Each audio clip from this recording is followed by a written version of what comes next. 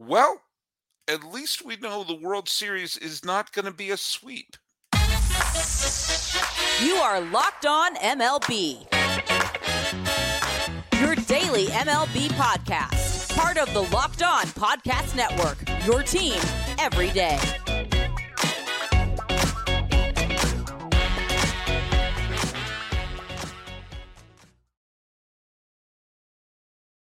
Hello, baseball fans, and welcome to Locked On MLB, part of the Locked On Podcast Network, where it's your team every day. This is the daily podcast. We talk about all of Major League Baseball. I am your host, Paul Francis Sullivan. As you can tell from my lower third, you can call me Sully. I am an Emmy-nominated television producer who has been a baseball podcaster for well over a decade now, and I'm wrapping up my fifth full season here as a host of the Locked On Podcast Network. It's unbelievable it's been that long. Follow us at Locked On MLB Pods on Twitter or whatever it's called now, and Instagram. Follow me. I'm your pal Sully at Sully Baseball on Twitter, Sully Baseball Podcast on Instagram. Subscribe to us on YouTube. Post your comments down below. And if you listen to the show every day, put on the hashtag Everyday Sully, because I want to have an idea of who is listening to us each and every day. Hey, also, remember that this episode is brought to you by FanDuel. Make every moment more. Right now, new customers get $150 in bonus bets with any winning $5 moneyline bet. That's $150. I almost said ducks. If your team wins, visit FanDuel.com/lockedon to get started. What would you do with 150 ducks? I don't know. So I bet I could figure it out. Hey, lots to talk about. World Series Game 2 may not have been the thriller that it was in Game 1 with the Rangers victory, but a couple of things have shown that the Diamondbacks are in control right now. The Diamondbacks won a road World Series game for the first time in their existence, which leads us to the trivia question. A bunch of people wrote in answers. My favorite answer I got was from Big John 08865. I think that's John Murphy Jr. Either way. The question was, which Major League franchises have never won a road World Series game? So Big John pointed it out. The Rockies are one. Absolutely correct. The Rockies have never won a World Series game. Their only time in the World Series, they got swept by the Red Sox. Also, you have the Mariners. That's two. The Mariners have never even played in a World Series, so naturally, they haven't won any on the road. Arizona, which was true when you wrote that. It's now not true. They won last night. The Padres. The Padres have never won a road World Series game. They've only won one World Series game in their history. It was Game 2 of the '84 World Series, where they won against the Tigers. The fact they had home field advantage, even though the Tigers were the best team in baseball, showed us how weird the World Series can be. Then those are, let's see, Rockies, Padres, Diamondbacks, Mariners. There's four. He has two other ones. The Twins are the fifth one. The Twins did not win a road playoff game in the 1965 World Series against the Dodgers, in the '87 World Series against the Cardinals, and the World Series against the Braves in '91. He does make a good point that the Senators did. That franchise was originally the Senators, and the Senators won. And I did say franchise, so I'll have to give you that there. And then there's the one which he put in the Rays, because the Rays did not win any of the games in Philadelphia in the 2008 World Series, and the 2020 COVID was just weird. Nobody was on the road. I'm not going to count the Rays, because they did win one of the games that was designated as a National League home game, and so I'm not going to include them. But the semantics are there, and maybe some people will disagree with me on that. So, but the Twins and the Rays are controversial answers. The Diamondbacks have been taken off the board, and the Rockies, Padres, and Mariners are no doubt. Okay, let's talk about the game. Good job, John. You got the trivia question right. You can brag amongst your friends. There's not as much to talk about as and to unpack in this game in terms of a thriller. Game one was a thriller. This was a blowout. And it was weird because the first half of the game, the final score or the score about the first half of the game didn't feel like it was indicative of what was happening.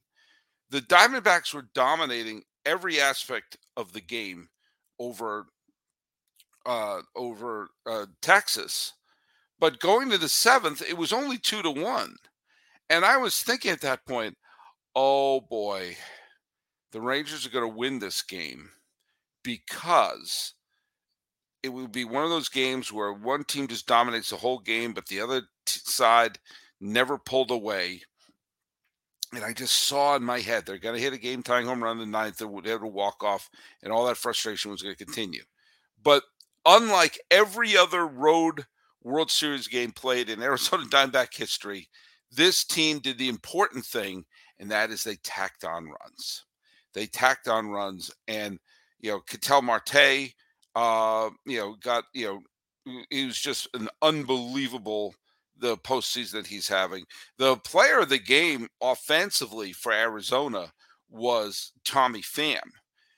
Tommy Pham's day, and he was oddly listed for a pinch hitter, but he went 4 for 4 and scored a pair of runs. Carroll drove in a pair. Marte drove in a pair. Moreno homered. It's interesting. Pham had those 4 hits, but he was picked off at a key point in the game. And when he got picked off, and he was picked off by like 35 feet, it just seemed like ridiculous how far he was and what an obvious pickoff it was. There was no need to replay on that. I don't think it wound up ever touching second base. And it ended a rally. It ended a moment where it looked like they might have had the Diamondbacks might have had Jordan Montgomery on the hook, and they were the Rangers were warming up pitchers and everything like that. And Pham was on second base, and Montgomery spun around, threw to the second base, and boom, he was tagged. Now, to me, the funniest part of it, other than how just ridiculously caught he was Heim, the catcher for the Detroit Tigers, for the Texas Rangers. It's late, sorry. The Rangers catcher Heim. Did you see his signal for do the pickoff? The secret signal, usually it's sort of like an indicator or go this. Did you see what Heim's signal was to the pitcher to throw to second? It's subtle. It was,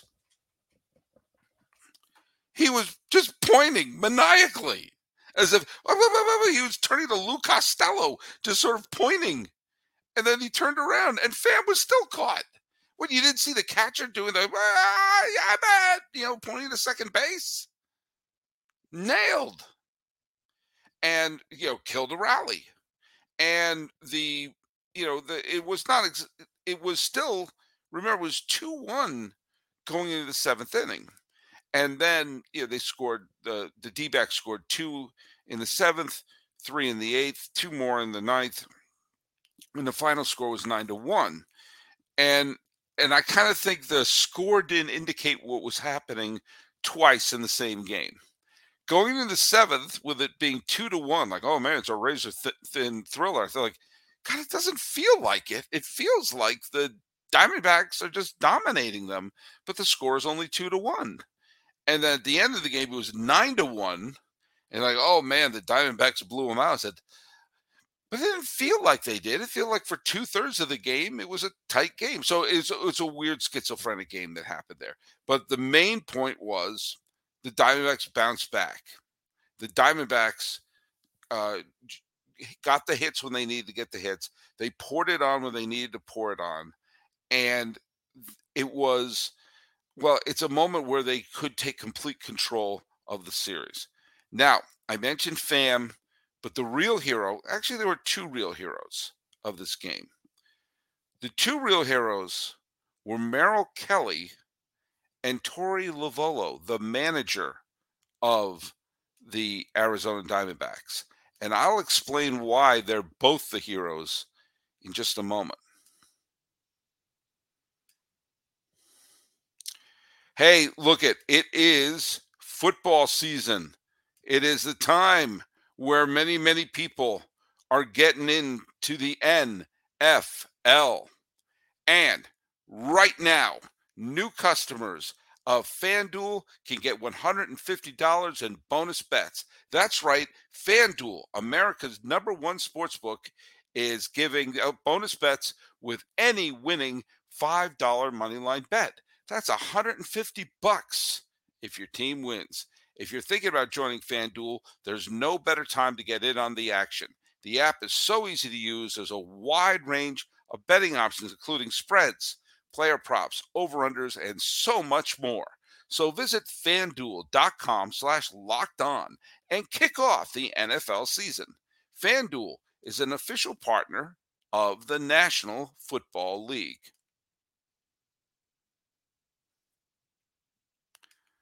For the first time this decade, for the first time since Steven Strasburg pitched into the ninth inning of Game 6 of the 2019 World Series, we've seen a pitcher go 7 innings. Now, that doesn't sound like such a remarkable accomplishment, especially since we've been seeing clips of Jack Morris throwing 10 innings in Game 7 of the 1991 World Series. But it's a different era. And it's a different era where pitchers don't go long. But today's game, Merrill Kelly went 7 innings. Now, I have been extraordinarily critical of Torey Lovullo and how he has been handling Merrill Kelly throughout this postseason. Sometimes it's bordered on the bizarre, where Kelly is pitching quite well, thank you very much, but there's one out in the 6th inning, so that has been decree. That's all a pitcher can go. Well, he's faced him twice. He can't face him a third time. But it scratches my head when I'm going like, but he's pitching well. Well, why would you take out someone who's pitching well? And as I pointed out ad nauseum this postseason, when you bring in the parade of relief pitchers, you have to assume they're all going to do their job. You have to assume that each one does their job perfectly. And if you keep using the same pitcher night in and night out, eventually they wear down. I said, when the way that he handled Fought, when he was throwing a masterpiece, and then they pulled him, and then the announcers are like, "Oh, he's worried that the Diamondbacks bullpen is gassed." Remember, I said, "Whose fault is that?" The idea of letting a pitcher pitch until they need relief has kind of gone away from you're only allowed to pitch X number of innings, which to me borders on the insanity, especially when we're seeing how worn out some of these bullpens are. So today, Kelly was throwing a shutout into the 5th inning. And I joked on Twitter, or whatever the hell it's called now, that they probably will pull him in the 5th. Now, he let up a home run in the 5th, and he wiggled out of some trouble. But then he got out of the 6th inning, and he was pitching quite well, thank you very much. The one run he let up was the home run that Garver hit. And it was not a meatball. Garver did a good job hitting a low pitch. And sometimes you have to tip the proverbial cap. And Kelly was pitching wonderfully. And a big, and did I mention big part of why the Rangers didn't make it more of a game was that Kelly didn't let up a walk. Sure, he let up 3 hits. One was the fluke home run. He let up 2 other hits, but he didn't walk anybody. The Rangers walked left and right in Game 1, but they didn't give them any base runners, which when you think about the fact that it was a 1-run game going into the 7th, if he was just a little bit wild, it could have been a run here or a run there. We're talking about a very different ball game. So Kelly pitched his 6 innings.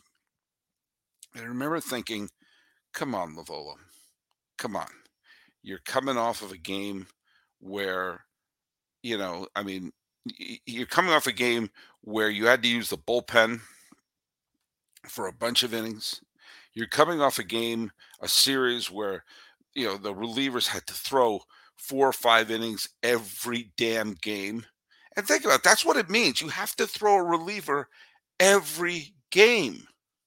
And yesterday, Gatlin only went 5 innings. So you had Thompson and Manta play and Ginkle and Sewell. Whoops, he wet the bed going into extras. In comes Nelson, in comes Castro. And I remember thinking while the game was going on, I said, bring him out for the seventh. Come on, let your pitcher pitch until he needs relief.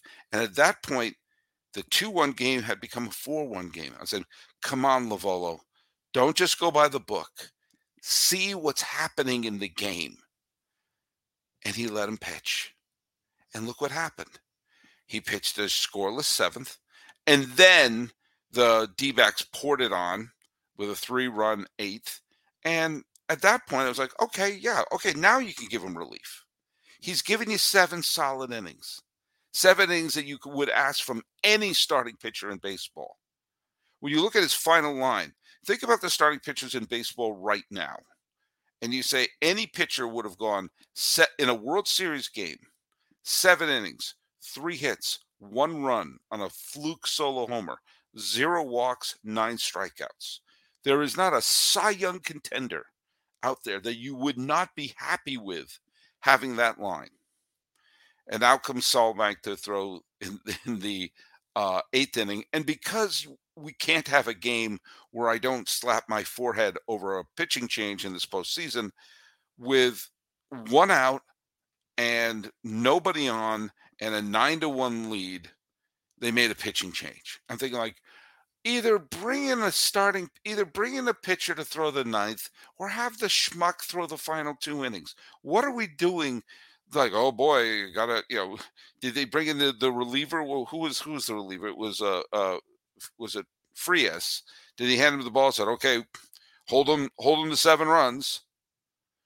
But I give Lovolo credit.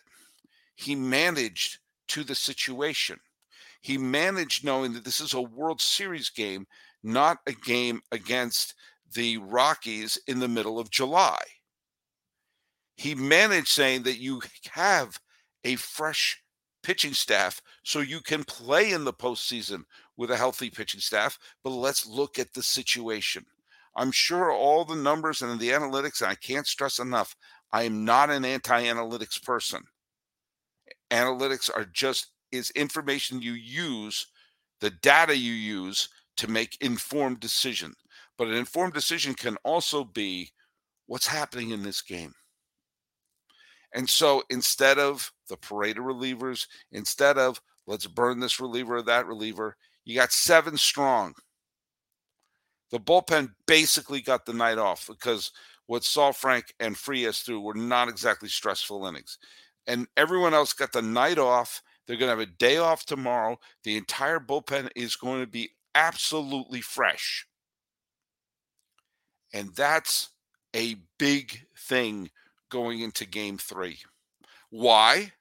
Ironically, because of Max Scherzer. Now, normally, if you're going to hand the ball to a pitcher and think like, okay, save the season, and you hand it to a future Hall of Famer, normally you would think that would be a win for that team. But the Diamondbacks know they're going home and they're facing a Max Scherzer who has not been effective this postseason. This is not Max Scherzer, the Cy Young candidate. This is older Max Scherzer coming back after an injury, wanting to make sure that he can help be part of this Rangers championship. This is not even Max Scherzer who got the check swing against the Giants in 2021. So the Diamondbacks know if they hand over the ball to Fott, can never pronounce the name right. Fott's going to be throwing game 3. We all saw he was lifted from his masterpiece against the Phillies. But at this point, oddly, this is a weird sentence to say, Fott is the better pitcher in the situation now than Scherzer. And they're going to have a completely rested and ready bullpen. Things are set up to play in Arizona's favor if they can jump on a not 100% Max Scherzer and put the Rangers in a 2-1 hole. And they'll do so with a bullpen that's ready to go. And darn it, Lovolo, have a little faith in your starting pitcher and let the pitcher go until they need relief, not when they're dictated relief.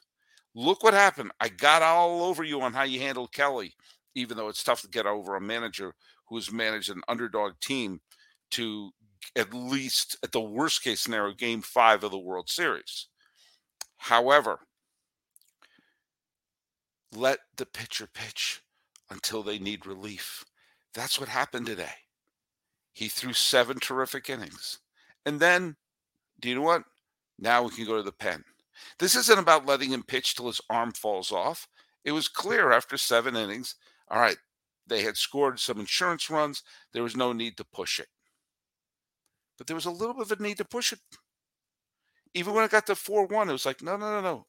Don't bring in the clown car. Let that pitcher get through. Now, if Kelly let up a couple of big hits or a big bomb, okay, fine. Then you bring in relief. That's why they're called relief pitchers, not scheduled pitchers. So, Lovolo, I commend you. I've gotten on you, but now I got to give you credit where credit's due. And Kelly, who's come up big this postseason, looked like a postseason hero today. That's not a bad thing.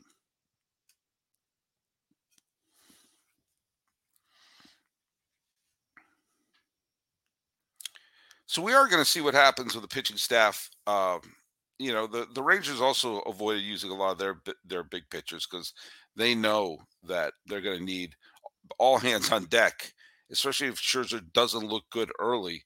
You got to go to Heaney, you got to go to Dunning, or whoever you're going to go, who will hopefully give you more than 1 inning. Every once in a while, someone does something, whether it's in sports or whether it's in the arts or whatever, where something appears to be innovation. But what it really is just embracing something old. I remember when Ichiro became the big star he did in the early 2000s, he was playing a brand of baseball that was going against the grain of everybody else. He was playing small ball, he was playing bunts, he was playing speed and stolen bases in the peak of the steroid era, where everything was just about just walk, get on base, and be a human being on base so that home run is a 3-run homer or a grand slam instead of a solo shot. And there was Ichiro playing that fast-paced ball, which you saw from teams like, I grew up with teams like the Cardinals in the 80s that played that, the artificial turf ball. A lot of teams have played with speed earlier on. The Cardinals of the 60s did, and the Dodgers of the 60s did as well. And it wasn't that it was a new thing in baseball. It was just bringing back something old. And it was kind of a revelation because it went against the grain.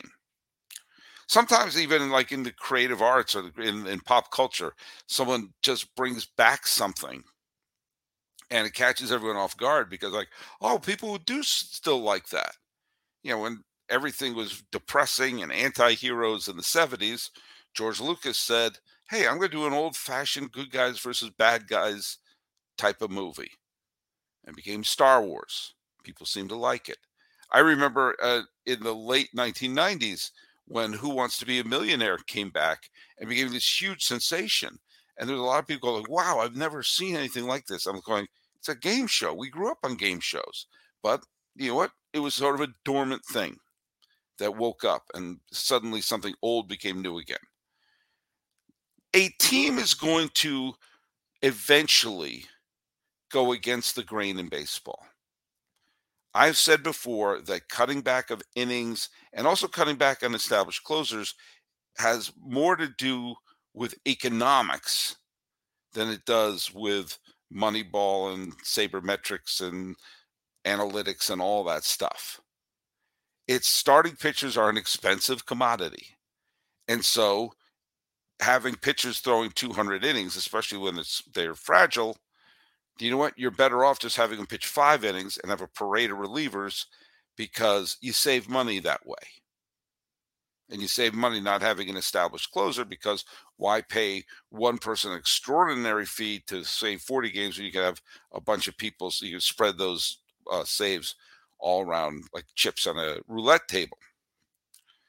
But some team is going to say, hey, what if we start developing our pitchers, our starting pitchers, to go 7, 8, or even 9 innings? What if we did that? What if we bring up our pitchers where they don't automatically think, all right, second time through the order is last time through, but instead figure out, okay, how do we get through that third time in the order? Because a strong starting pitching staff where you average, what, 6 innings a game, 6 innings a game over, 30 starts, that's not even 200 innings. I'm not even asking people to go back to the days where pitchers were throwing 300 innings. But some team is going to look up and say, what if we push our starting staff to go 200 innings, to have 2 or 3 pitchers in our staff to do that, and also develop a bullpen that has their set roles. We've seen in some of the teams that have the best pitching staffs I've ever seen have a combination of pitchers who go 6, 7 innings and reliable relievers who pitch their eighth, 7th, 8th, and 9th. A strong bullpen can make sure a good rotation is effective, but a rotation that goes deep in the game will make sure that strong bullpen isn't gassed by the time we get to October. Some team is going to embrace that, embrace the workhorses. Are we going to see a staff like we saw with the Orioles? I don't know, in the 70s, or the Braves in the 90s? Maybe. The whole idea that pitchers are more fragile now, they're throwing the ball faster, but maybe you develop them so that, they throw the fastballs and everything, but you also have more breaking balls. You also, learn to pitch instead of learning how to throw. I know this sounds like I'm saying being old man Sully here, but I'm not. I'm actually saying there will be a team that says, hey, let's have our pitchers go longer than 5. Maybe our bullpen won't be looking like they've just crossed the Mojave Desert by the time we get to October. And it doesn't mean leaving pitchers out there and doing what Billy Martin did in the early 80s to the A's staff, where he just blew all their arms out because he was having to throw complete games every year, every single game. No. As I said, there is a middle ground between Grady Little leaving Pedro Martinez out on the vine and Kevin Cash lifting Snell in the middle of a masterpiece in the World Series. Some team is going to do that. Use their farm to develop pitchers that go 6, 7 innings instead of just assuming they're wrapping it up after 5. And that team is going to stun baseball because they'll find something old and make it new again. Mark my words, some team will do it. But we're going to stick to talking about the World Series. This episode is dropping on Sunday. I'm probably not going to have an episode dropping on Monday until after the game. So look out for that. Let's talk about the trivia question. The 2001 World Series was one of the great World Series of all time. So many dramatic games, and the Diamondbacks won it. It was not an offensive series in terms of big offensive stars. The Yankees had a hard time hitting, and the Diamondbacks didn't exactly light up the board with their offense as well. Which Diamondbacks regular who played 7 games in the 7-game World Series was the only regular to have an OPS over 1,000 and the only regular player to play all 7 games to hit above 300? Which everyday player of the Diamondbacks played all 7 games of the World Series was the only one to bat over 300 and have an OPS over 1,000? That is your trivia question for today. But follow us at Locked On MLB Pods on Twitter and Instagram. And please mention us down here on YouTube. If you listen to us every day, please put on the hashtag EverydaySully. happy that we're not going to have a sweep, and this World Series is going to go to at least a Game 5. This has been Locked On MLB for, well, it's probably going to drop on the 29th day of October 2023. I am your host, Paul Francis Sullivan. Please call me Sully.